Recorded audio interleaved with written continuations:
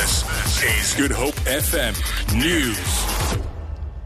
President Jacob Zuma has urged road users to exercise caution when travelling during this festive season. He was speaking in his New Year's message. Zuma has commended traffic authorities for intensifying their law enforcement.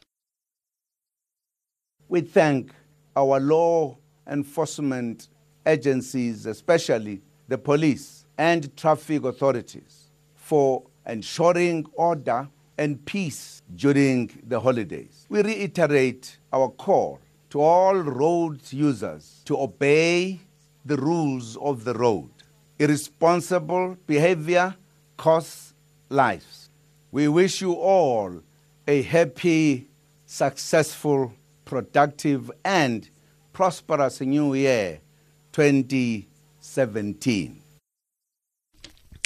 2 people, including a 6-month-old baby, have died in 2 separate shooting incidents in Ocean View on the Cape Flats.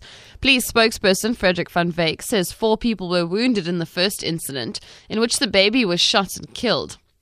He says a man was shot dead a few hours later. It's unclear if the incidents are gang-related. The shootings come after police arrested about 600 people for various offences on the Cape Flats. The Judicial Inspectorate for Correctional Services says it's closely monitoring prisons around the country.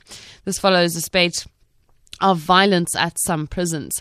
At St. Albans in Port Elizabeth, 3 inmates died in a brawl between warders and prisoners on Boxing Day. Several prisoners have since gone on a hunger strike. The inspectorate says it will launch its own investigation. Inspecting Judge Johan van der Westhuizen says gangsterism and overcrowding remain at the heart of the problem.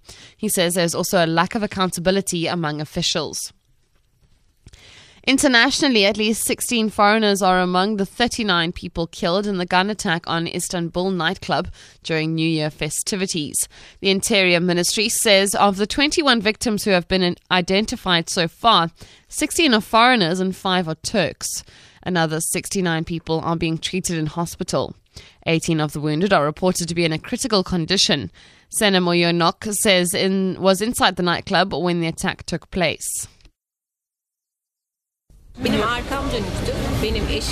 was facing the back. My husband told me to get on the ground. Then a man came. We were near the windows. We got on the ground. My husband was on me. I fired the guns. Then there was this kind of a fog and I fainted. Special forces arrived and took us out. My husband was shot in 3 places. For Good Hope FM News, I'm Vicky McCallum.